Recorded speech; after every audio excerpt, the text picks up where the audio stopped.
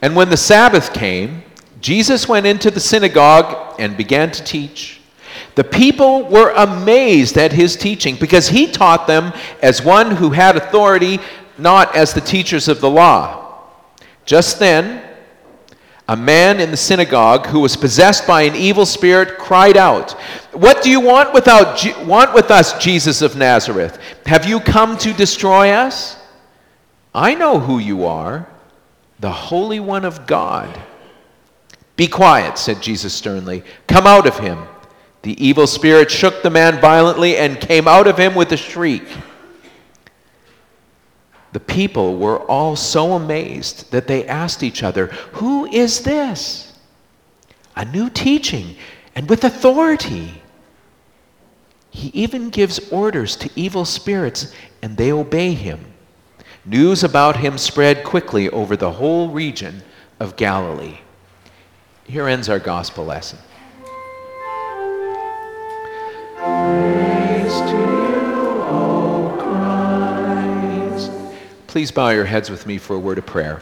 Father God, may the words of my mouth and the meditation of all of our hearts be acceptable to you, O Lord, our strength and our salvation.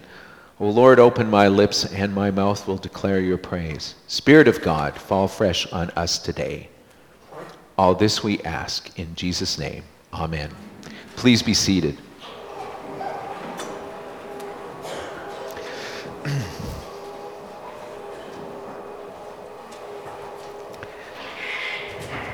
This morning's gospel lesson is an interesting one, and it really is very challenging to 21st century Christians. I mean, here we have Jesus coming into the synagogue, and what this gospel is really about is it's an epiphany. We hear this gospel this morning because in it, what we see, what we experience, is that the people that were in the synagogue that morning with Jesus experienced him in an incredible way. They asked questions. They were amazed by him. They felt something from his preaching that changed them, that made them feel different than they felt before, that made them believe that the voice that they heard was the voice of God, that changed them. And Jesus was preaching really an amazing sermon to them, and really trying to show them, to bring out for them who he was, what he's about, what he's doing in the world. He showed them that they were completely bound.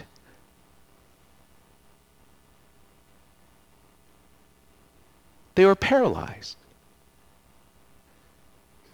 They didn't know how to live. They didn't know how to deal with things in their lives that were tormenting them. And he freed them from that. He freed them.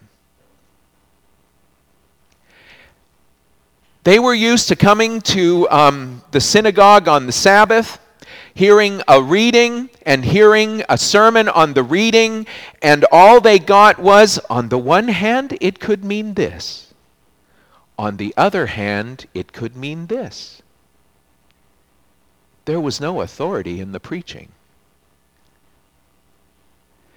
And yet, they should have expected that. Because when Sandra this morning, when she read from Deuteronomy, Moses promised, Moses understood that the children of Israel were going to have problems, and they were going to get sidetracked, and there was going to be preaching, and there was going to be teaching that was going to confuse them. And you know, it's an amazing thing when you look at the history of Judaism, and you look at the Talmud and the rabbinical writings, and it's like, you know, they ask these really important questions. If a chicken lays an egg on a Sabbath, can you eat it or not? Did the chicken work? Well, the chicken, when she laid the egg, there was a little bit of, you know, and she had to force the egg out. That's work. It's illegal to work on the Sabbath. We can't eat the egg. Or others say, no, chickens are made to lay eggs, and it's not work for them. It's a natural thing. If the chicken, oh my word, we have, Okay, just, it's okay. Milton just had a little bit of a problem there. If the chicken lays the egg, it's natural. And these are really important questions. And yet, this is what the rabbis were consumed with. This is what the theologians were consumed with, and yet people were grappling with huge problems in their lives. Over the history of Israel, they were grappling with the problem, why is it that we're the chosen people of God, and yet it seems we're always in bondage and captivity to some kind of a political power, that somehow we have the law before us and we can never really live that law out, and a sense, the guilt and everything else. And yet now Jesus spoke to them with absolute clarity.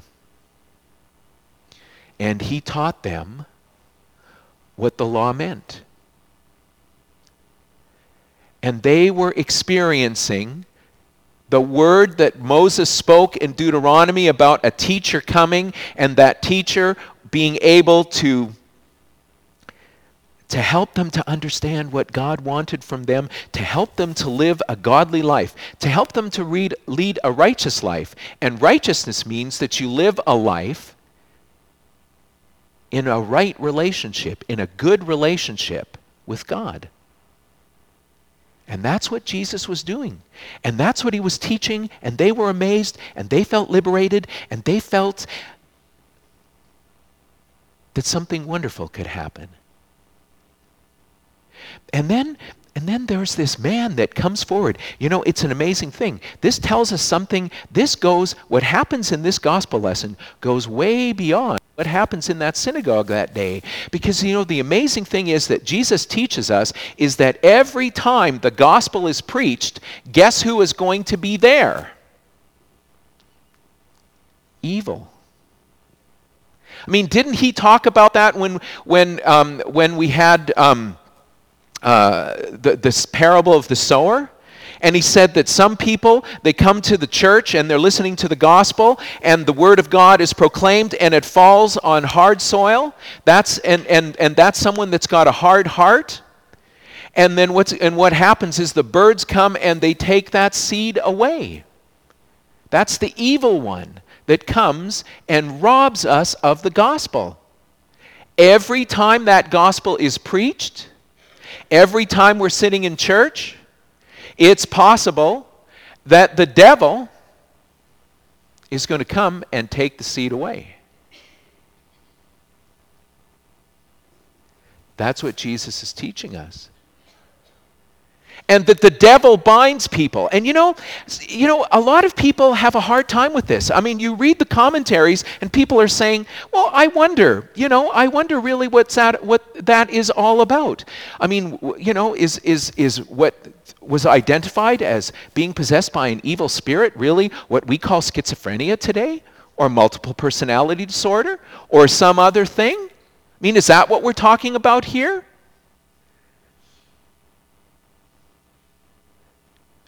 I don't believe that, they say. I don't know what to do with this thing about evil spirits. But I have to tell you, how many of you saw the interview with Ted Haggard on Larry King Live on Thursday night? Anybody here? Okay, you saw, okay, okay, right? That was an amazing interview. That was one of the most difficult things I've had to listen to, because what it was is a man of God, one of my colleagues, a peer, was on national television in the United States with Larry King, who had maybe, 12, 13, 14, 15 million people watching it. And a lot of them are not, maybe Christian people. And yet now here comes Ted Haggard onto and they call him, and what do they have at the bottom of the screen? They've got disgraced pastor, right? Right under his face. You got a banner that says disgraced pastor. And then what they ask, I mean, the question that Larry King, I could not repeat in this sanctuary, the questions that Larry King asked him. But what he was a proponent. He was a man that was out there that was advocating for the biblical definition of marriage and for living a right life. And he preached on that, and he was the head pastor of a huge church in Colorado Springs, Colorado. And yet that same guy that really believed in family values, that really believed in all of those things and preached mightily, ended up having a male prostitute and accuse him of stuff, including smoking crack or something like that. And then there was another volunteer at the church, a male, talked about some sort of lewd behavior. And this is a pastor of possibly one, and he was the president of the Evangelical Association in America with millions of members. Okay? And here we have this man who's accused of all of this. And you wonder, why? How can that happen? I mean, he was in the pulpit every Sunday. He met with the president. I mean, he was a man of influence. That he met with the president, he met with congressmen, he met with senators. I mean, he was huge in this debate. And yet, look what happened to him. And then I said to myself, and you know what? We don't believe in the devil. We don't believe in evil spirits. We don't believe in any of that stuff because we're too smart for that. And yet this sort of thing happens. I believe, and that's what he talked about. He said, you know what? There was a part of me that wanted to please God, that wanted to be a good Christian, that loves my wife, that wanted to have a great marriage. I wanted to be a perfect husband to my wife. I wanted to be an example to my children. I wanted to be an example to my church. And yet what happened is that just the opposite happened. That there was a part of me, there was something in me that I could not control, that it had a hold on me, and I tried to suppress it for as long as I could, but I could not hold it. And I did things that I did not want to do.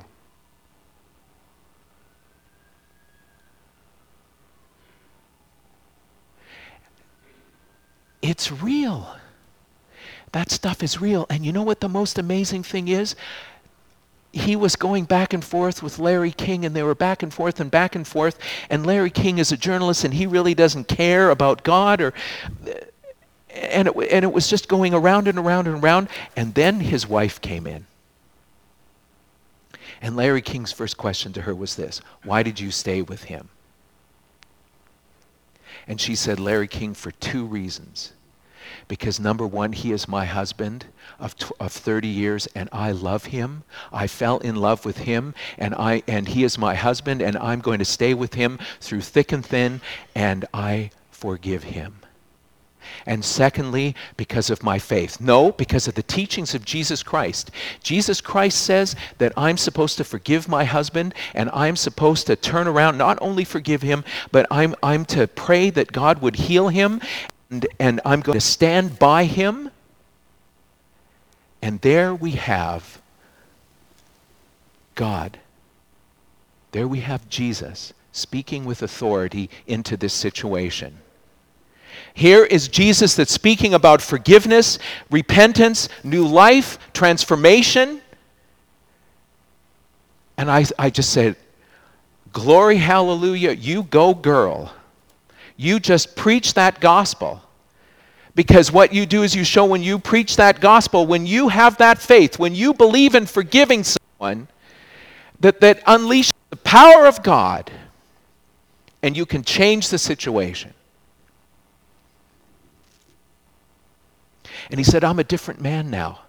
He said, I still have those same feelings, but God lets me deal with them. What does that sound like? Remember the Apostle Paul? And he had a thorn in his flesh. And he said, 3 times I went to Jesus. 3 times I asked God, take this thorn and take it away from me. And that was the devil. That God allowed the devil to be a thorn in his flesh. And what did Jesus do? Did he take it away? No, he said, my grace is sufficient for you, for in your weakness is my strength made perfect. And can you see what's happening here? In the very weakness of that pastor, God spoke into it. Forgiveness spoke into it. He said the scriptures have come alive for him in a way that they never have before. That's the word of God. That is Jesus liberating that man and that family from bondage to the devil.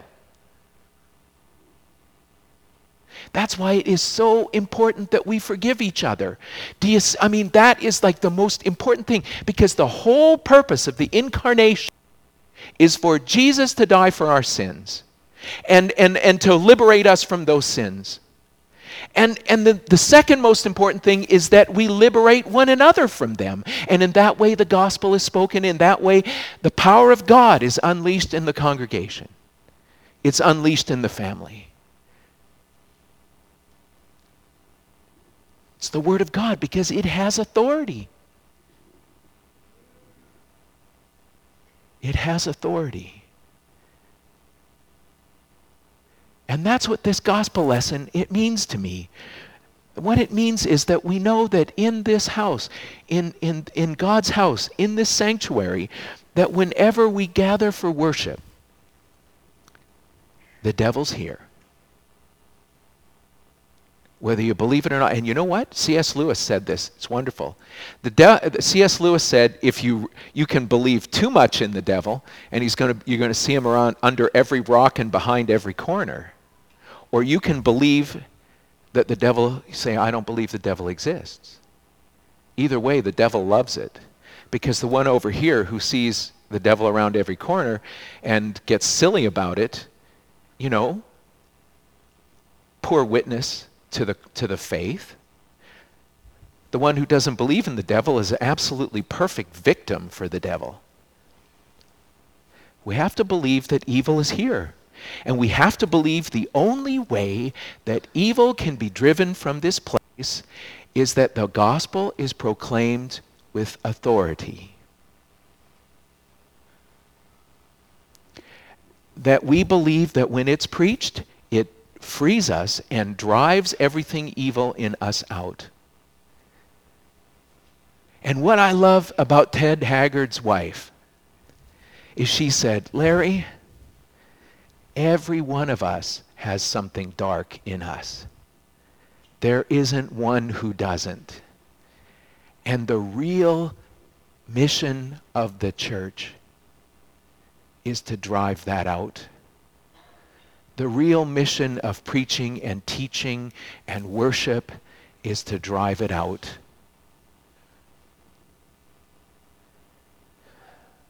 I think we've got too smart for ourselves, that we don't believe that. But it's the truth. It's what the gospel says. And so today when we come to the communion rail and we kneel for Holy Communion and we hear those words and the words of institution, that this is the body which was given up for you and this is the blood which was shed for the forgiveness of your sins, that is the gospel. And we want it to, and we pray, God, that when that happens, that you drive all the evil out of us. And that we leave here free. Amen.